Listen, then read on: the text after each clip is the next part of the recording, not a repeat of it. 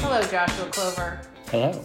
Welcome to Didn't See It, Don't Need To, a podcast where we don't see movies so you don't have to. Do we have any more good slogans? I feel like you can remember? I feel like we developed a slogan. We tested it in the lab. It went okay, and then someone copy edited us. I can't remember, but it was something right. Not seeing movies since 1962 or whatever it was. Yeah, something like that. Yeah, and then a family member of mine didn't understand what a good slogan it was. Yeah, we'll have to look that up again. That was a good slogan. Anyway, we have a couple good slogans. Today, we're going to be talking about the movie Blonde, directed by Andrew Dominik, and which we didn't see. I didn't see it. Did you see it? I just want to make sure before we start. I did not see this movie. I didn't either, and I'm here to talk about it. So I guess I'll just kick it off by reviewing or sort of reviewing this movie that I didn't see. So Blonde is a movie about a woman who is Marilyn Monroe, who is really fucked up. And I'm not saying Marilyn Monroe is really fucked up. I'm saying the person it represented in the movie is really fucked up. I think. I haven't seen the movie. I don't know. It's about this person, Marilyn Monroe, who's really fucked up. And the story of her fucked upness is going to be that she suffered from too much sexism because she was too beautiful. It was a convergence of beauty and sexism that was insupportable by the human experience. So this causes lots of problems for her. People are cruel to her. She can't handle it.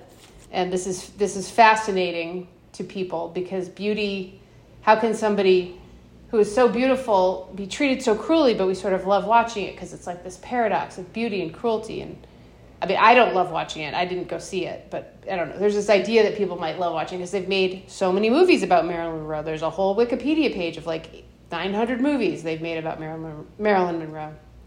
So this is clearly something people want to see, or it seems that they want to see. I will not be seeing it. And I feel that the theme of this movie, and I'm not saying this is not what Marilyn Monroe represents, but how she's sort of represented in this movie or many movies, is best represented by a line in a movie that I have seen, Heathers, which is, Jesus, God in heaven, why'd you have to kill such hot snatch? So that's why I'm not seeing this movie, because I already saw Heathers, and I feel like that's kind of what this movie is maybe about, and I don't need to see it. Thank you, Sarah Miller. I found this movie, which I did not see, so demoralizing that it's a little bit difficult for me to talk about. In general, we tend to not see on this podcast quite a few biopics, which is to say, in general, it's a genre that I think it's fair to say that both of us don't especially care for. So the likelihood we're going to not see a biopic is pretty high. Not surprising in this case. I'm not going to haul out my standard complaints about the biopic.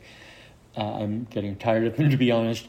Moreover, I don't want to dwell too much on how Marilyn Monroe, who seems cool enough to me, I don't have super special feelings about her, but she seems cool enough, right? And in some sense, one of the things interesting about her is that she was, visually or sexually, which are not the same thing, very appealing, and yet turned out to be, quite gifted, talented, intellectually interested, curious person, and that, is somehow gripping to people.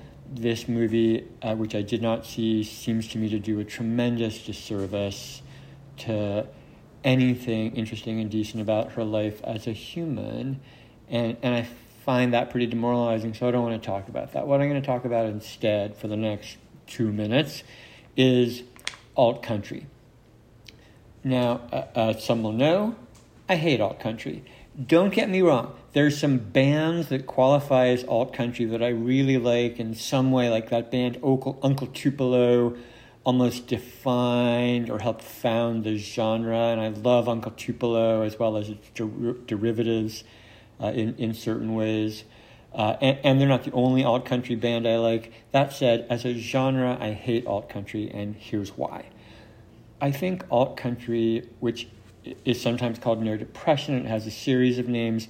I often refer to it as NPR country because it's country music that you can play for the intelligentsia.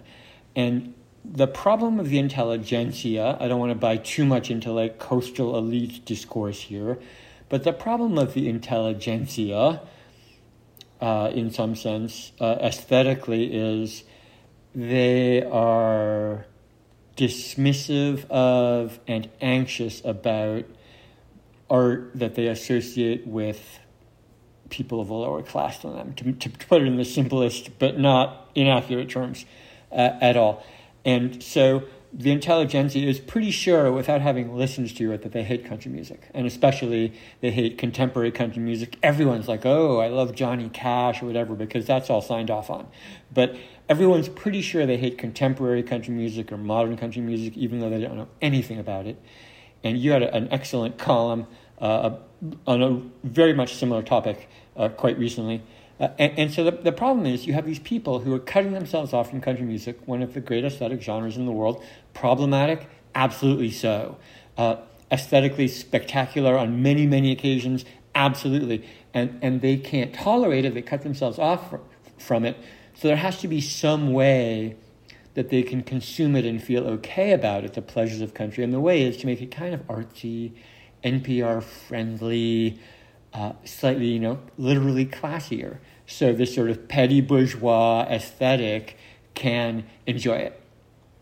And I think that particular set of cultural exchanges or mechanics that are designed to make proletarian art, fucked up as it might be in various ways, sort of disguised, processed, and sympathetic to people who identify themselves as having refined and artistic tastes, I find that whole mechanism pretty repulsive. And I think that among other things that are demoralizing about this movie, Blonde, is it does a version of that, right? Which is it's sort of like meh porn for people who don't want to admit they're consuming porn and need to have it sort of artsified so that their own sort of impulses or interests, and I'm not anti-porn in any particular way, but the idea that it's sort of this shameful category that has to be repressed but then consumed under the edifice of a slightly artsy, I guess Andrew Dominic has a rep as being somewhat artistic, but it's NC-17. But that whole cultural mechanism is the same, basically, as the alt-country mechanism. It's making this category people feel shame about okay for them to consume, and I kind of just be like, deal with it, do it. Don't be compelled to make some really fucked up, insulting, abusive, desecrating movie about the perfectly swell, great, excellent Marilyn Monroe so that you can have that experience. That is my review of this movie. Thank you for sitting through it. You've been very patient. You can perhaps feel my passion through the podcast. It's really happening. And to dim it a little bit, we're going to move to our question and answer phase. As longtime listeners, of which I know there are many out there, know, in the second half of the podcast, we ask each other 5 questions. The first 3 questions, both of us answer. They're preset. We've changed our 3 questions fairly recently. Thanks again to our most beloved listeners who suggested and supplied these questions, which we were very glad to make use of. We're grateful for those contributions. So these first 3 questions are preset. We'll both answer them. Then we'll each have prepared 2 bespoke questions, specifically for the other person. And then we are going to GTFO here. So let me ask the first question. Sarah Miller, if you could retitle this movie to reflect what you don't like about it, what would you call it? I would call it yet another movie about Marilyn Monroe, possibly even worse than all of the other ones. I like it. Joshua Clover, if you could retitle this movie to reflect what you don't like about it, what would you call it? In keeping with my review, I think I would call it Art Tart. Kind of cheap, but it rhymes. Give me a rhyme. Let me have it. Let's move on. Second question. Yeah, I really like that. Okay. Sarah Miller, what will you do with the time you now have from not watching this movie? Well, I'd like to say something like, I'll be watching great Marilyn Monroe movies like Gentlemen Prefer Blondes, which I think I saw once, but I probably won't be doing that because I'm going to be busy writing articles about watches. So the answer is writing articles about watches. Yeah, that's probably the problem with this question. It's an excellent question, but the honest answer over and over again is going to be like catching up on my work. I'm going to give a somewhat different answer. Okay, well, I'm sorry that you don't like my answer, but you have an opportunity to give a better answer now, and I'm sure our audience will appreciate it. I feel I was giving your answer credit for realness, whereas I'm giving a sort of fake answer. Okay, but go ahead. I hope you'll be patient with me. And I feel this is going to be, again, exciting news for our longtime listeners. I have downloaded and am ready to watch Bodies, Bodies, Bodies, a movie that we came very close to and then did review. And we always are very honest with our audience. Didn't see it means didn't see it at the time of. We might see these movies later. It's always a possibility. And this time, it's going to happen. I think it's going to happen tonight. I'm going to watch Bodies, Bodies, Bodies. I will give a report back briefly at our next podcast after I re-listen to our Bodies, Bodies, Bodies episode to see how much we nailed it. Let's move on to the third question, the last of the preset questions. Sarah Miller, would a musical number make this movie better or worse? I think it would make it better. And I would like to see, in the middle of this movie with no explanation, I would like to see everyone in the movie except for Marilyn Monroe, except for, Ana de Armas, like everyone on the set, everyone in the film, everyone. I'd like to see them sing Goodbye English Rose, which is the version of Goodbye Norma Jean that Elton John rewrote when Lady Di was killed. I don't know. I just like the idea of the non sequiturness of it, and a choral Goodbye English Rose, an amateur choir singing Goodbye English Rose. What could be more beautiful? It's true. I, on this question, had more or less the same answer. Now, I committed early on when we adopted this question to always answering yes. It's hard for me to imagine any movie that would be made worse by having musical numbers because I, Joshua Clover, love musical numbers. I'm just going to be honest with you about that. I'm actually going to assume this movie has musical numbers. I mean, who knows? And I know that the movie, or I gather from reading reviews, it's misery porn among other things. Nonetheless, Marilyn Monroe, it's got to cover the movies. She had numerous very, very famous musical numbers. It may well have them, but my wish, and you were way ahead of me on this, right? Is that instead of having those, reproducing those in a way that I'm going to stick with my adjective of demoralizing. Instead of doing those in a demoralizing way, they just cut away to an Elton John concert, let the Elton John song have it, and then cut back to the movie just without explanation. Just do it; it would be better. So that's what I'm going with. We've made it through our first three questions, and we are ready to move on to what I think is the highlight, and we've put the highlight at the end. I agree. Which is where we develop what we've come to call bespoke, special questions, to each asked to the other, questions that will never be asked again, that have never been asked before. And so this is the one time to enjoy these questions. I'm going to ask you the first one, if that's okay. Yes, it is. So this question is designed so that you could have either one or two answers. It's up to you. Who is your favorite blonde actor, current and or all time? Let's see. Well, I really love... I'm not going to be able to figure out who my favorite blonde actor is because it'll take me too long. So I'm just going to say my favorite blonde actor is... I'm assuming actor is both genders, any gender. Any gender. Okay, any gender. My favorite blonde actor is Gwyneth Paltrow in Country Strong. And God, I love that movie. And I get to have two answers?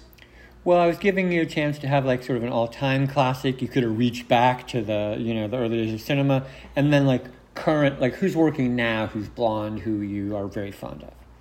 Oh, God. I can't think of anyone right now who's blonde who I'm very fond of. Although, I mean, the only reason I would have seen this movie is because I just think Ana de Armas is, like, incredibly beautiful and also a really good actress. And it seems like she's pretty good in this. And I know she's not blonde, but she's blonde in this movie. So I'll say that I would have liked to have seen her be blonde in this movie if I were going to see this movie, which I'm not. Totally legitimate answer, in my opinion. Not that I'm the final arbiter, but by my lights, that was legit. Thank you. I'm ready for my first bespoke question. Okay. So this is kind of a lifestyle question. Yeah, I just can't help it. I'm working in luxury now, so I just can't stop thinking about lifestyle. If you had to read Blonde. I'm assuming you have not read Blonde, the Joyce Carol Oates book novel on which this movie is based, or whatever. If you had to read that book, what would you do? How would you spend that day so that the experience of it would be like the misery of reading that book would be mitigated like by some of your activities? What would you know? Yeah, that's an interesting question. Much to think about, as we say. I will preface my answer, by which I mean I will stall while trying to come up with an answer, by telling a story, which is that I once sat next to Joyce Carol Oates at some literary event or another, and we had a brief conversation. I wish to say, although she's not a writer whose works I've had much engagement with, and the engagement I've had, not my kind of thing, perfectly fine as a person, perfectly pleasant to have a conversation with sitting next to her. I think that the way I want to answer your question is via physical activity in some regard.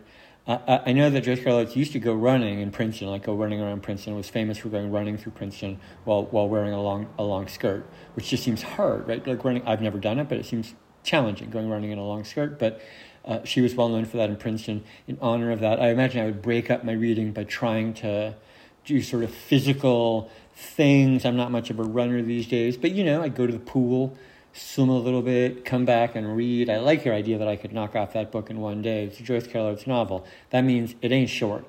And I'm reading pretty slowly these days. I think it might take a little bit of a while, so several trips to the pool, but that would be my move. It would be physical activity. I know that's not the greatest lifestyle activity, but that's what I got for you. No, that's, I just want honesty. That's all we can ask for as people who write about lifestyle is honesty. Actually, that's not true at all, but in your case, it is. Yeah, when I think about the best writing about high value luxury goods, honesty is the first adjective that I go with. Yeah, that's why I excel at it. So wait, now whose turn is it? Okay, I just asked you something. Now you asked me something. I am. I'm going to ask you the last bespoke question. Okay. And we've already sort of, in some sense, wandered around the grounds of this question, but I'm going to ask you anyway. Who, for you, Sarah Miller, is the novelist or director? Construct it in your mind as you will. Who is the novelist or director to do justice to Marilyn Monroe? You mean not that they've already done it, but they could? No, exactly. If in the future, let's assume the perfect Marilyn Monroe artwork that somehow represents her or is a tribute to her, and we're, of course, going to bracket the Madonna video, which is clearly the peak Monroe tribute. But in the future, if you could imagine some version of the Marilyn Monroe story or some part of that story being made as a book or a movie, who do you think is the novelist, any novelist ever, or director, any director ever, who could pull it off? I'm trying to think if I can think of anyone really funny who is a novelist that would do a good job. I would like to see Andrea Longchew write a novel about Marilyn Monroe. I think it would be really great. Amazing answer. I know that she doesn't write novels yet, but I love her writing. I think she's really funny. Yeah, I think Andrea Longchew could write a great novel about Marilyn Monroe. Amazing answer. Total respect. Actually, you know what I'd really like is I'd like Andrea Longchew to write a novel about Andrea Longchew writing a novel about Marilyn Monroe. Like, maybe even no. Yeah, I don't know. I feel like I've finally aged out of the like meta novel category, but maybe not. I'm open minded. You know what would be cool is I've always wanted to see a novel that was somebody writing the novel and then somebody writing a novel about writing the novel. I haven't seen that yet, really. The novel, and then has somebody written that yet? Where there's the novel and then there's the person writing the meta narrative about writing the novel, and then the novel, and it's like every other chapter. I don't know. I feel like that does exist. In fact, I feel like that was like a lot of the 80s or something like that, when like people had really like successfully named postmodernism and were just like doing it. And I bet, I'm not thinking of it right now, but I bet there's 30 of that novel out there. Yeah, you're probably right. I guess Andrea Longchew I would just like to see more of her in the book. So I just like, that would be great. All of it. The novel and then the Andrea Longchew in the novel, that would be really good. I would read that. So, my last bespoke question. The Bob Dylan album, Blonde on Blonde, came out in like 1965-ish, 1966-ish, which is a couple years, 2 or 3 years after Marilyn Monroe died. I'm going to let you kind of, riff on this a little bit, in the sense that I'm going to ask you, first of all, I'd like to know what your favorite and or your least favorite tracks are from that album. And then also, if you'd like to, this is optional, extra credit, if you'd like to relate the album Blonde on Blonde to the film Blonde, that would be great. I thank you for this spacious, generative, generous, all those adjectives we say, question. I have, I think like a lot of whatever, like pseudo-intellectual white guys. I have feelings about Blonde on Blonde. It's an album I've lived with for a lot of my life, so much so that I haven't listened to it in years, I can confess, and at the same time would defend it as one of the more compelling albums I've listened to in my life.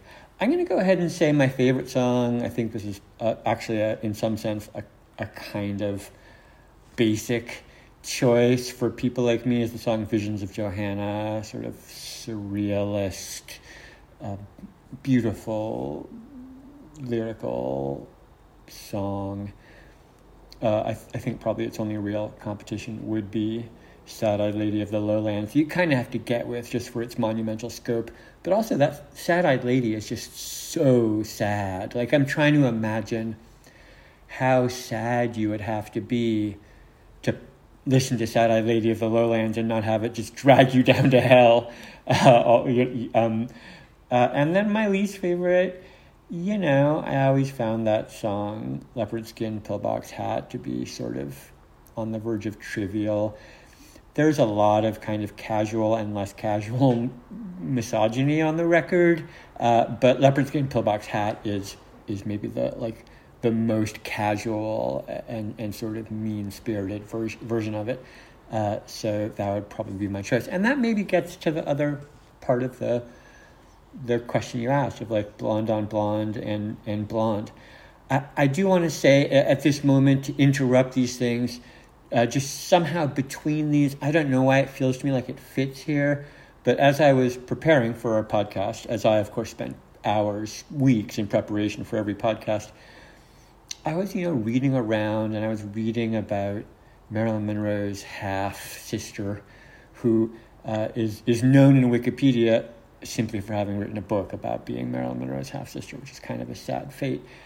And, in fact, undersells the fact that Marilyn Monroe's half-sister, Bernice, married someone named Paris Miracle. And I don't feel like that gets enough play, that there was a human being out there named Paris Miracle, and that they married Marilyn Monroe's half-sister. I don't know why I feel like that goes with linking to Bob Dylan, but like Paris Miracle, sort of like one of those nutty names that could maybe come up in a Bob Dylan Fantasia. But the thing that Blonde on Blonde, right? It's a deeply personal, quote unquote, record. It's mostly about his wife, Sarah, as best we know from the many, many books about it. So it's a little bit hard to relate it to a different figure. That said, it seems to me like one of the interesting things about Blonde on Blonde is, right, he decided that he tried to record in New York, didn't work out, decided he had to go to Nashville, record with various members of the Nashville A-Team, these sort of famous Nashville figures, his famous Nashville studio, and try and do his own thing there. There's something interesting in that to me that maybe matches up a little bit with like Marilyn going to Hollywood. Like Marilyn has to go to Hollywood, in fact has to go to the same corporate entity that Bob Dylan is recording for at this time, and fit herself into that mold, but find out what it can make of her and she can make of it. I don't know. This is one of those things that is worth either one sentence or 5,000 words, and I'm definitely not going to give it 5,000 words, so I'm going to let it be at that, and thank you for that question. I hope I haven't gone like too Dylanology on it. No, I think that was perfect. Just like everything that happens here at Didn't See It, Don't Need To. That's the spirit. All right, well, we have now come to the end of our program today.